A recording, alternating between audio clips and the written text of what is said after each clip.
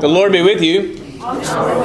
Let us pray. Heavenly Father, we thank you once again for those who have gone before us, for the formularies of the faith, specifically for the Apostles' Creed, and for those who formed it for us. We ask, God, that you would, as we now look at our last section, that you would bless us as we take a look at it, that we would understand the forgiveness of sins, the resurrection of the dead, and the life everlasting that awaits us, Lord. Thank you for the great hope that we have in you. And it is in Christ's name that we pray. Amen. Amen. All right, so we are talking about the Apostles' Creed. And I have, again, just as you can see, just for your reference, the Nicene Creed.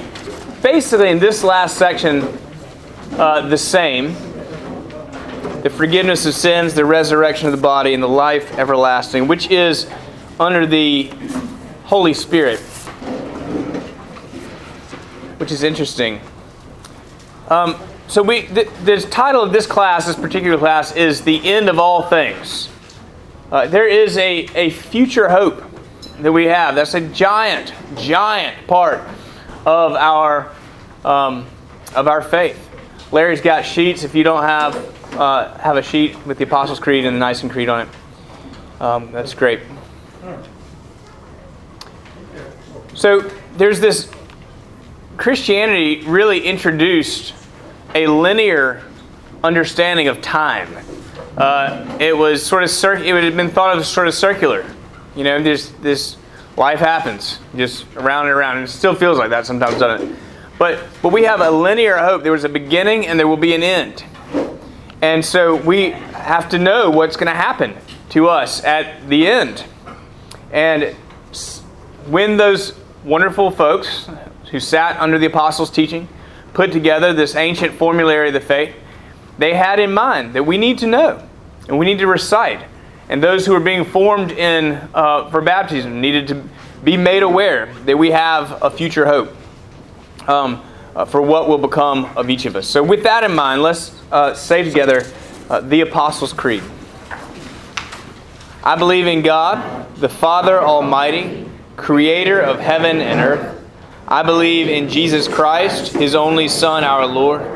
He was conceived by the power of the Holy Spirit and born of the Virgin Mary. He suffered under Pontius Pilate, was crucified, died, and was buried. He descended to the dead. On the third day He rose again. He ascended into heaven and is seated at the right hand of the Father. He will come again to judge the living and the dead. I believe in the Holy Spirit, the Holy Catholic Church, the communion of saints, the forgiveness of sins, the resurrection of the body, and the life everlasting. Amen. All right. So just since it's been a couple of weeks, I want to remind you that the word creed is from the Latin word credo, which means I believe. And they, when they didn't mean just simply mental assent, they meant I'm putting my trust in. No, we say, I believe in, a rock climber, I always use this analogy, a rock climber believes in the rope they're hanging from. I'm 1,000 feet up, but I know I'm safe because I'm hanging from this rope. I believe in it. Like I'm, and I've watched several other people go first. Last night, we were coming home from New York City, Amy and Thomas and I, and there's some bad weather, over Jacksonville. And they said there's a plane, so we had to take a couple laps, and they said there's a Southwest flight that's going to give it a shot with the landing, and if that goes well, then we'll go.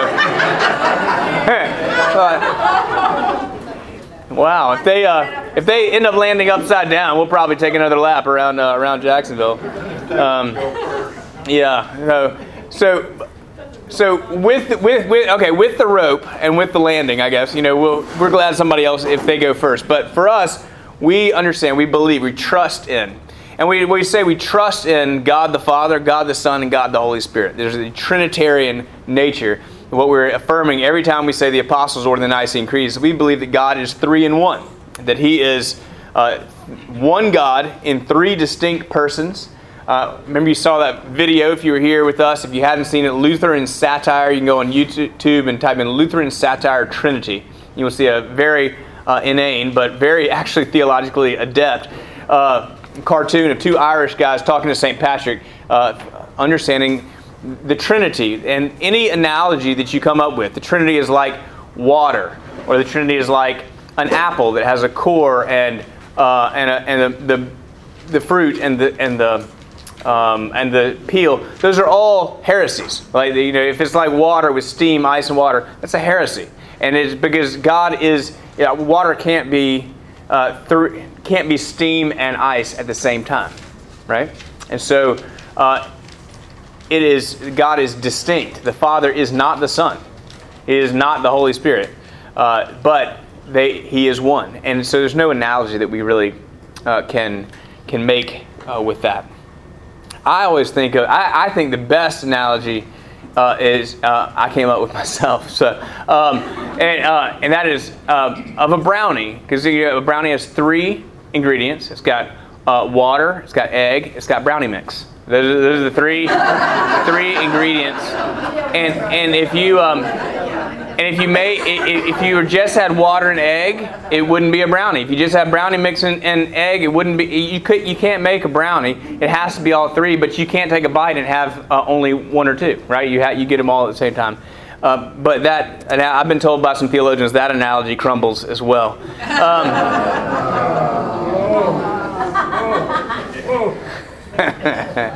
So, we've looked at God the Father, we looked at God the Son, and we looked 2 weeks ago at God the Holy Spirit, and particularly at the Holy Catholic Church, which we said is universal, not Roman Catholic. Today we tackle the forgiveness of sins, resurrection of the body, and the life everlasting. We're basically going to put resurrection of the body and life everlasting, sort of lump those together. Forgiveness of sins. Forgiveness of sins. So, you know that you've heard me talk about Frank Limehouse, who is my mentor, who's the dean of Cathedral Church of the Advent in Birmingham, where I work. And he tells a story about he was at a wine and cheese party, and a man came up to him who had had more wine than cheese, and said, "I used to be part of your congregation back when I was married. My ex-wife always imposed religion on me." And Frank said to him, "Well, is that right? Well, what do you do with your guilt?" and the guy, it obviously took the guy sort of off, caught him off guard, and he said, "Well, I mean, I have made peace with God, and I have learned to forgive myself." And Frank said, "I would not bet the farm on that." To which the man went away in a huff. What do you do with your guilt is an important question. And so we start with the forgiveness of sins, but we want to ask the question, why is it here and not in the Jesus section? Because I'm looking around the room. I know that you know how our sins are forgiven. They're forgiven by the cross of Jesus. The Holy Spirit didn't die on the cross, right? So the Spirit, Holy Spirit is the presence of Christ within us. But why is it here and not there? I want to begin by starting with the question, what is sin? What is sin? What do you say? Anything that's operating outside the will of God. Anything operating outside the will of God is a very comprehensive and good definition. What else? Anything else to add to that? I can't top that. So, very, very good. Outside the will of God, because I would assume as you incorporate the will of God, you're talking also about the law of God is according to His will, and that we act. So, anything that does not reflect the character of God could be considered sin. Now, this is different than a lot of people think, because people think sin is a checklist of things you should not do, right? And if you stay away from those things, then you have not sinned. But actually, let's see what our own prayer book catechism says about sin. On page 848, the catechism asks the question, what is sin? And here's the answer. Sin is the seeking of our own will instead of the will of God, thus distorting our relationship with God, with other people, and with all creation. Now you think about the parable of the prodigal son. The parable of the prodigal son is a story of two sons, not just one son. And actually, I think the weight of the parable is not on the lost son, but on the good son, the elder brother. Because we can look at the younger brother and we know that is sin. The guy ran away from his father. He basically said to the father, I wish you were dead because I want my inheritance now. I don't want to have to wait till you die. I'm out of here. I'm living my own life. He comes crawling back. We can name that as sin. And we see the incredible grace that the father gives him.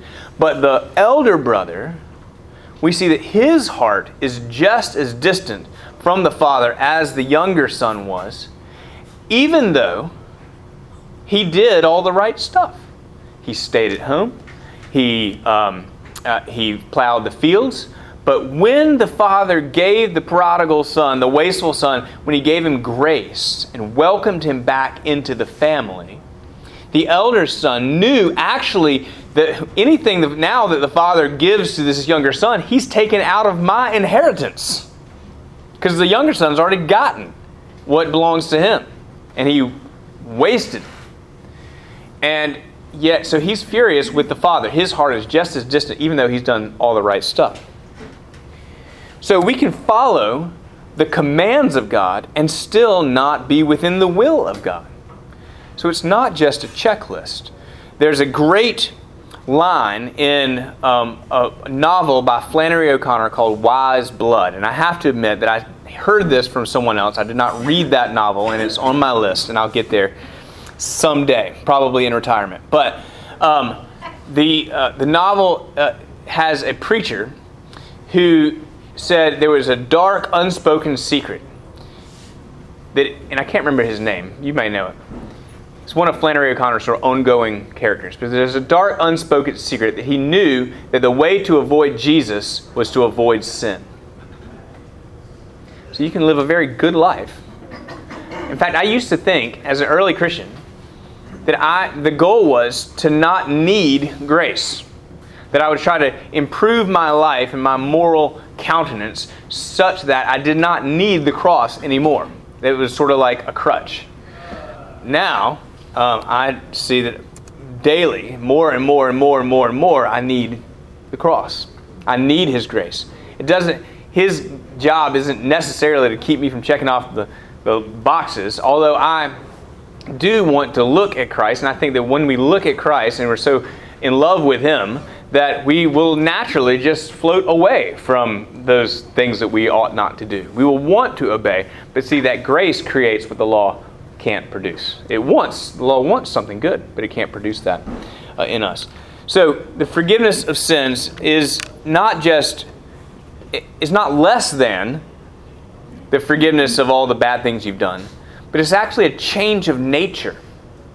That we who are bent towards doing our own will rather than the will of God become bent towards back, or straightened out, I guess, towards wanting, at least we want to do the right thing, right? I want to not sin. I want to do God's will, even if I don't always want to do God's will. And are you tracking with me? Do you relate to that? You know what I'm talking about? I know that you do, because you are human. So, Jesus, when He took our sins upon Himself on the cross, He died for the punishment of our sin, which is to say that God had to judge sin. He could not be just if He did not judge the wrong things. But He took that justice upon Himself. He was more against Himself and for, let me say that positively, He was more for us than He was for Himself. He took that penalty upon Himself. Jesus died on the cross. He became sin for us so that in Him we might become the righteousness of God. Jesus gave us. So it wasn't just forgiven. Like if I say, please forgive me, and I've hurt your feelings, at some point you have to bear that hurt, right? You have to sort of be the place where that hurt gets swallowed. If you're forgiving me, you're not putting that back on me. And so when I ask you to forgive me, you're bearing that cost in some way. But you're not really like paying the price unless I owe you money or something like that. Now let's just say that. If I owed you money and you said, you know what, I'll forgive that debt. you're ultimately the one paying for that debt, right? It's coming out of your pocket since I'm not paying you back. That's what forgiveness of sins is. He paid the debt. That's why the Presbyterians say, forgive us our debts as we forgive our debtors. Don't want to forget that. It was Dylan. Dylan, I believe it. That Dylan. Sure it was. Jack, you're awesome.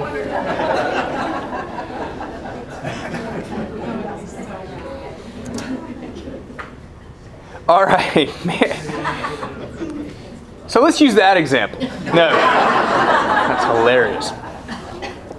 So the forgiveness of sins is not just, hey, don't worry about it. It's the price has been paid. Okay? Any questions about that? I mean, I think you get that, but any questions about that? So the goal of the Christian life then is not to get you to stop sinning. We hope that will happen. The goal is for you to love God more than you love yourself. That's harder than not sinning. Love God more than you love yourself. Let me read to you Romans 5, verse 1 through 11. And then I'll probably get to Romans 6.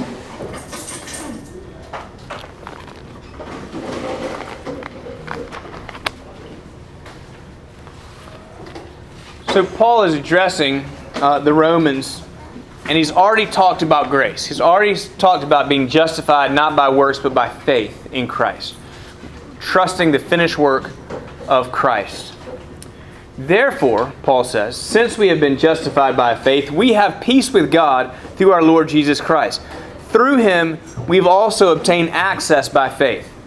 And you got to listen to this, because I know there's some stuff going around in the room. But listen, because a lot of times if you're not listening, it'd be better probably if you had it in front of you. You can pull it up on your phone. Romans chapter 5. Therefore, since we've been justified by faith, we have peace with God through our Lord Jesus Christ. So justification equals peace with God. Through Him, we've also obtained access to God by faith into this grace in which we stand, and we rejoice in the hope of the glory of God. Not only that, but we rejoice in our sufferings, knowing that suffering produces endurance. Endurance produces character. Character produces hope, and hope does not disappoint us or put us to shame, because God's love has been poured into our hearts through the Holy Spirit who has been given to us. Now listen. For while we were still weak, at the right time, Christ died for the ungodly. He did not say, get strong and then I'll die for you, or the goal is to get you to get strong. The gospel is, you were weak, I died for you. For one will scarcely die for a righteous person. In other words, how likely if you're going to die for anybody, it's going to be someone you like, who's done good to you, right? Though perhaps for a good person, one would even dare to die. But God shows His love for us, in that while we were still sinners, Christ died for us. Since, therefore, we have now been justified by His blood, much more shall we be saved by Him from the wrath of God. For if, while we were enemies, we were reconciled by God in the death of His Son, much more, now that we are reconciled, shall we be saved by His life. More than that, we rejoice in God through our Lord Jesus Christ, through whom we have now received reconciliation. So I don't think you can really talk about forgiveness of sins from God without talking about reconciliation. That is what we mean. That if our sins are forgiven by God, we have been reconciled to God. Now the only question that remains is how is your heart in connection to the heart of God? Is that passage as I read, is it clear to you? Is it kind of dense? Feeling okay about that? What Paul is saying is that he's explaining further the concept of grace. We've said you can say that grace stands for God's riches at Christ's expense. All right? So He has offered us His own riches by taking upon Himself our sin. So the goal of that, forgiveness is not the point. Forgiveness is glorious, and I really need forgiveness. But forgiveness is the means to the point. It's not the point. The point is the reconciliation with God. So this is what Paul goes on to say about sin. Remember, Martin Luther said that we were simultaneously justified and yet sinners. I mean, you see that in your life. Yes, I know I'm fully justified, but I've also got this sin thing going on. You can see where the people who drew the pictures that we saw in Byzantine art, and also in Bugs Bunny with the good angel on one side and the bad angel on another. We can see how that is, because there's this battle that goes on in us, right? We want to do the right thing. Paul talks about that himself. The good thing I want to do, I do not do, and the bad I don't want to do, I keep on doing. So this is what Paul says about it. What should we say then? Are we to continue to sin that grace may abound? In other words, if God gets the glory from giving us grace, should we keep sinning so He keeps giving us grace? No, by no means. How can we who died to sin still live in it? Do you know that all of us who have been baptized into Christ Jesus were baptized into His death? That's what your baptism meant. You were baptized into His death. The old is gone, right? So we were buried, therefore, with Him by baptism into death, in order that just as Christ was raised from the dead by the glory of the Father, that we too might walk in newness of life. For if we have been united with Him, that's baptized with Him in death, if we have been united with Him in a death like His, we shall certainly be united with Him in a resurrection like His. So you see why the forgiveness of sins is paired with the resurrection of the body. Because if your sins have been forgiven, you will be resurrected with Christ. Because your forgiveness has come through Christ, and only through Christ. You can learn to live with your sin and forgive yourself, but it will not appease your guilt in front of a just God. But that just God is also a loving God who has given us His Son. So, we've been united with Him in His death, and with the promised resurrection. So again, why is it here if it's through Christ? Why is forgiveness of sins here? Let me put that question now to you. Why is the forgiveness of sins here in the Holy Spirit section rather than in the Jesus section? Because the Holy Spirit gives us little clues and cues that if we adhere to, help us to do that, to live in God's will. So the Holy Spirit is our teacher, and He gives us cues and clues to help us do God's will. Absolutely. What else? The Holy Spirit's what convicted me that I was even a sinner and was lost. You couldn't even know that you were a sinner and needed Christ without the work of the Holy Spirit, I right? didn't have a clue. Right? Mm-hmm. Anything else to add? So those are both absolutely right. But let me add to that and say that what Jesus has accomplished for you in the cross becomes yours by the work of the Holy Spirit. So you procure the forgiveness of sins. You are united to Christ and His finished work by the Holy Spirit. The Holy Spirit is essentially the glue that binds you to Christ. So you can say, well, that's by faith, but faith is a gift of the Holy Spirit, right? So we have that in Him. A lot of people don't accept that, though. What do you mean? A lot of people don't accept that. What do you mean? Well, I mean, like, Christ's death was the check to pay our sins. Okay.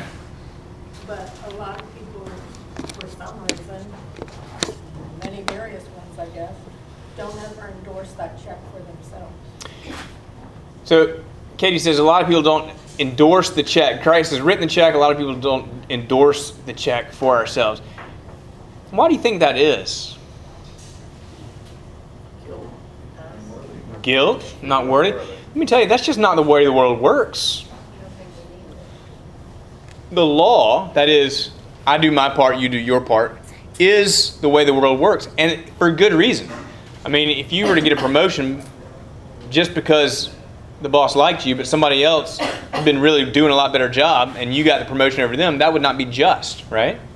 And so we are in our lives, I mean, you're not friends with somebody who's ugly to you.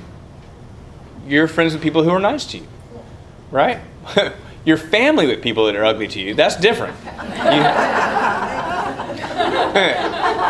You still love them. Yeah, right. Not, I mean, obviously, somebody. I'm not talking about your situation. Obviously, I'm talking about somebody else. But the way the world works is if I do my part, then you'll do your part. I mean, that's just. There's good reason for that. that part of the law, that social use of the law, if you don't speed, you won't get a ticket. I mean, there's an if-then statement, and if you do your part, then the law does its part. That's a good use of the law. It does not save us, right? Because you know good and well that just because the law says 40 miles an hour down San Jose, you're not going 40 miles an hour down San Jose unless you see blue lights on somebody else, right? Then you're going to slow down a little bit till you can get away with it, and you're going to speed back up. I mean, you know that the law can't produce in you the thing that it wants. And if everybody obeyed the law, then traffic accidents would be way down, gas prices would be way down, insurance would be way down, but we don't, because we want to get away with what we can get away with. And that speeding is always such a good example. But it works with anything. The thing is, so we just think that it works that way with God, because that's the default of the human heart. But it doesn't. God has broken through that default and given us grace, which is the forgiveness of our sins, so that we may be reconciled. And how can we be reconciled? Because we were made for an eternal life with Him. Sin ruined that. He's taken care of the sin problem. We will be resurrected from the dead to life everlasting. Right? So you have already, if your faith is in Christ, you have already stepped into new life. You have begun your eternal life. You're going to die, right, in this world. None of us gets out of here alive. You cannot outrun death, earthly death. But whoever believes in Him will not perish, but will have everlasting life, right? There will not be a moment of lost consciousness for you. Now, I don't know, I said a few weeks ago about heaven that I think that I'm not really sure how that works. It's not 2018 in heaven. So we kind of step out of time, will we all be resurrected at the same time? I don't really know how that works.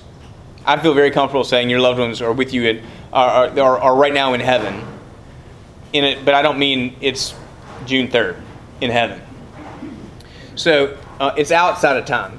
Forgiveness of sins is the ticket. The resurrection of the body is the train. But life everlasting, that's the final destination, right? That's the hope. You're not going to outrun death. You're going to die, but you're not going to die. That's the Christian hope. Think about Jesus' resurrection body. There's some strangeness to Jesus' resurrection body.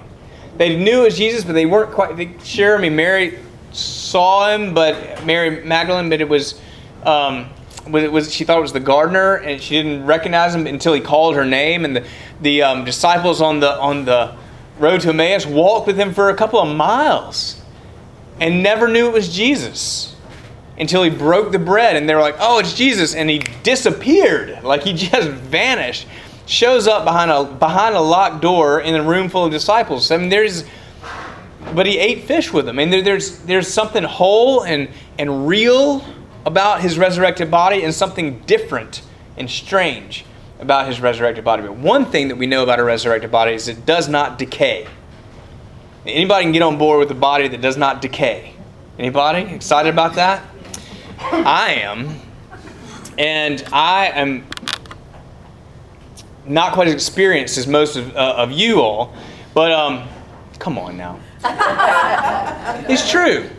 But even at my age, at 43, I can see a decline in my own body. And I visit you in the hospitals because of that.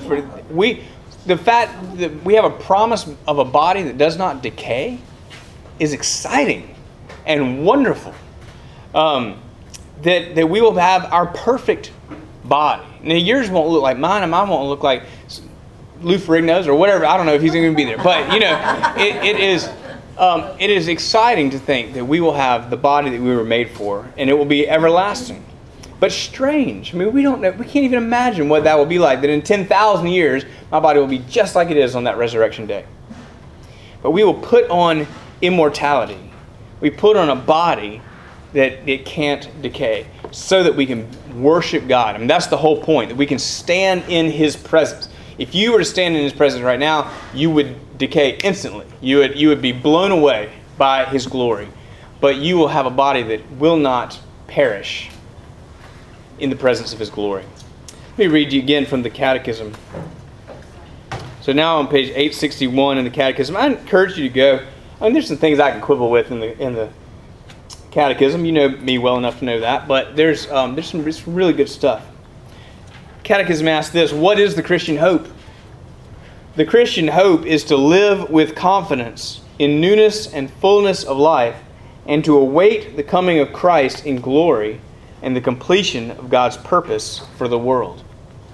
Which is to say, we know there's an end coming, and we await in hope because Christ is coming back.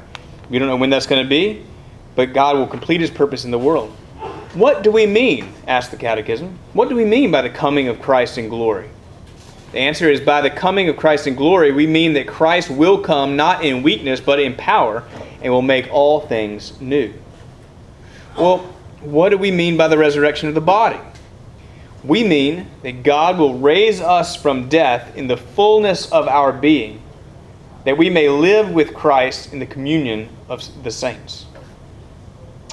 What do we mean by everlasting life? Well, let me read the next way. I was going to skip a question. What is the communion of saints? We talked about this. The communion of saints is the whole family of God, the living and the dead, those whom we love and those whom we hurt, bound together by Christ in sacrament, prayer, and praise.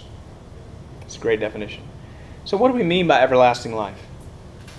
By everlasting life, we mean a new existence in which we are united with all the people of God in the joy of fully knowing and loving God and each other. So the final question of our catechism is this. What then is our assurance as Christians? It's an important question. It's a good last question. What is our assurance as Christians? Our assurance as Christians is that nothing, not even death, shall separate us from the love of God, which is in Christ Jesus our Lord. Amen. The Catechism, the formulary of our faith. And if you were to go back and look even much earlier than that in history, Anglican history, at the 39 Articles, they would also affirm that we have incredible hope awaiting us through Christ. Paul says, since we've been justified by faith, we can even rejoice in our sufferings. He also says in Romans 8 that this momentary affliction is not worth comparing to the glory that awaits us. So you can know if your body is decaying, or if you go through the suffering and pain of watching someone else's body decay, or some tragedy happens in your life, you know that there will be an end to all this. This is not what awaits us. We are saved for this life, but we are also saved for the next. We don't want to ever give the impression that we are only saved for the next life and that Jesus just said, you're forgiven of your sins, I'll see you in 80 years when you die. We are saved for this life too. But His office is not to get us out of pain and suffering. In fact, His greatest glory, His own greatest glory, was in His ultimate pain and suffering. So we should not expect that we won't have our own crosses to bear. But what we can expect is that, like Him, He bore His cross, He died, He was resurrected. We will bear our crosses, and we will die, and we will be resurrected with Him, because our faith is in Him. And that gives us incredible hope that if life everlasting awaits me, then it gives me a whole different perspective on the suffering that I endure today. I'm with you when I look through at suffering through a magnifying glass. It feels like it's right here, doesn't it? And I can't see anything else. If I get crossways with somebody, and it's just like that's the only thing that is bothering me. If I have an injury or I have somebody who's suffering in my life, it's just hard to gain that perspective. And yet we know, and that's really one of my main jobs is to remind you that this world is not all there is. And that because of Christ, death does not have the final word. And so we can approach each day with the joy of hope, knowing that what awaits us is not even worth comparing to what we've experienced. It's so far beyond. I could probably say more, but I'd like to leave a few minutes for your comments, your questions. Thoughts, reactions. Ellen. I want to know if our... Hold on just 1 second. I was just going to say that the forgiveness of sins, the resurrection of the body, and all that being in the Holy Spirit part. In the Bible, it says that the Holy Spirit's your deposit, it's like your down payment of heaven. Your guarantee, right? Guarantee. Mm-hmm. And so I figured Christ and you receive the gift of the Holy Spirit, then He is your guarantee, that the down payment's already been paid. So you can rest in that knowing that you're safe. Because without the Holy Spirit, I couldn't maintain my salvation because I know how I am. So Ellen said the Holy Spirit is our guarantee. It is a guarantee by faith. I mean, we have to. There's sometimes we don't feel very particularly spiritual, right? So it's not this. It's not like we can pull out the deed and take a look at it unless you're talking about Scripture itself. That's what you have to put your hope in. When you feel defeated or you think you're not worth it, then you have to remember that you have the Holy Spirit, and that's the price. That's the deposit's been paid, and then all you have to do is remember that He's going to complete what He started. And when you can't remember it, it's our job as the body. That's why you need us. It's our job as the body of Christ to remind you. And I don't know where the scripture is, but it says, he was talking to someone, and what was begun in the Spirit can't be completed in the flesh. And I try to remember that because the Spirit started our salvation, but we try to complete it by the works and the law and everything. I think that's 1 Corinthians 15, but I'm not sure. Susie, what were you going to ask? I didn't hear everything she said, but are we going to be aware of our shortcomings in this life, do you think, in the next life, that we were disappointing, or are we going to be washed of that memory? The question is, will we be aware of our shortcomings in the next life? In other words, will we have a memory? And I think the question under the question is, will we have lingering guilt? And the answer that I would have is, we will see there more clearly than we can possibly see here that all things have worked together for good. So even our shortcomings, even our missteps, we will see the glory of Christ and how His ultimate will see that. I mean, I don't think we will have forgotten it. I think we will see its glory in redemption. That's what I think, because we'll know all things, right? Richard. If you're in the presence of God the Father, is anything else relevant? Is it relevant? It is defined by and gains its importance because it's in the presence of the Father. No, what I mean is are your memories relevant? Is anything that took place here on earth relevant if you're in the presence of I think so. I think it is because it will be a part of how we give glory to God the Father. Even our bad memories will see the redemption, and it'll all become praise. And so I think it's relevant in that sense. It's not relevant in that we're comparing, this life is so much better than the next. I'm so glad I'm not there anymore. We'll just see it all as one grand story, all pointing and giving glory to the Father. Did you have something? No. Last one? Oh, no, I was just going to, this is actually pointing back to the beginning when you were talking about the Trinity and the different ways to describe it, and said that those ways really are heresy. I think that it's good to point out, because, probably many of us have used those. They're sometimes helpful, but that they're not complete. You know what I mean? I just don't want people to be like, oh my gosh. Amy's a better pastor than I am.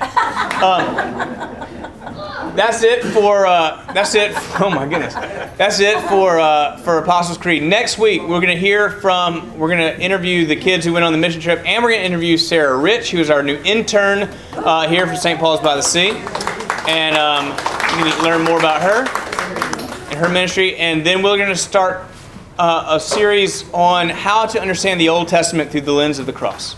Go in peace.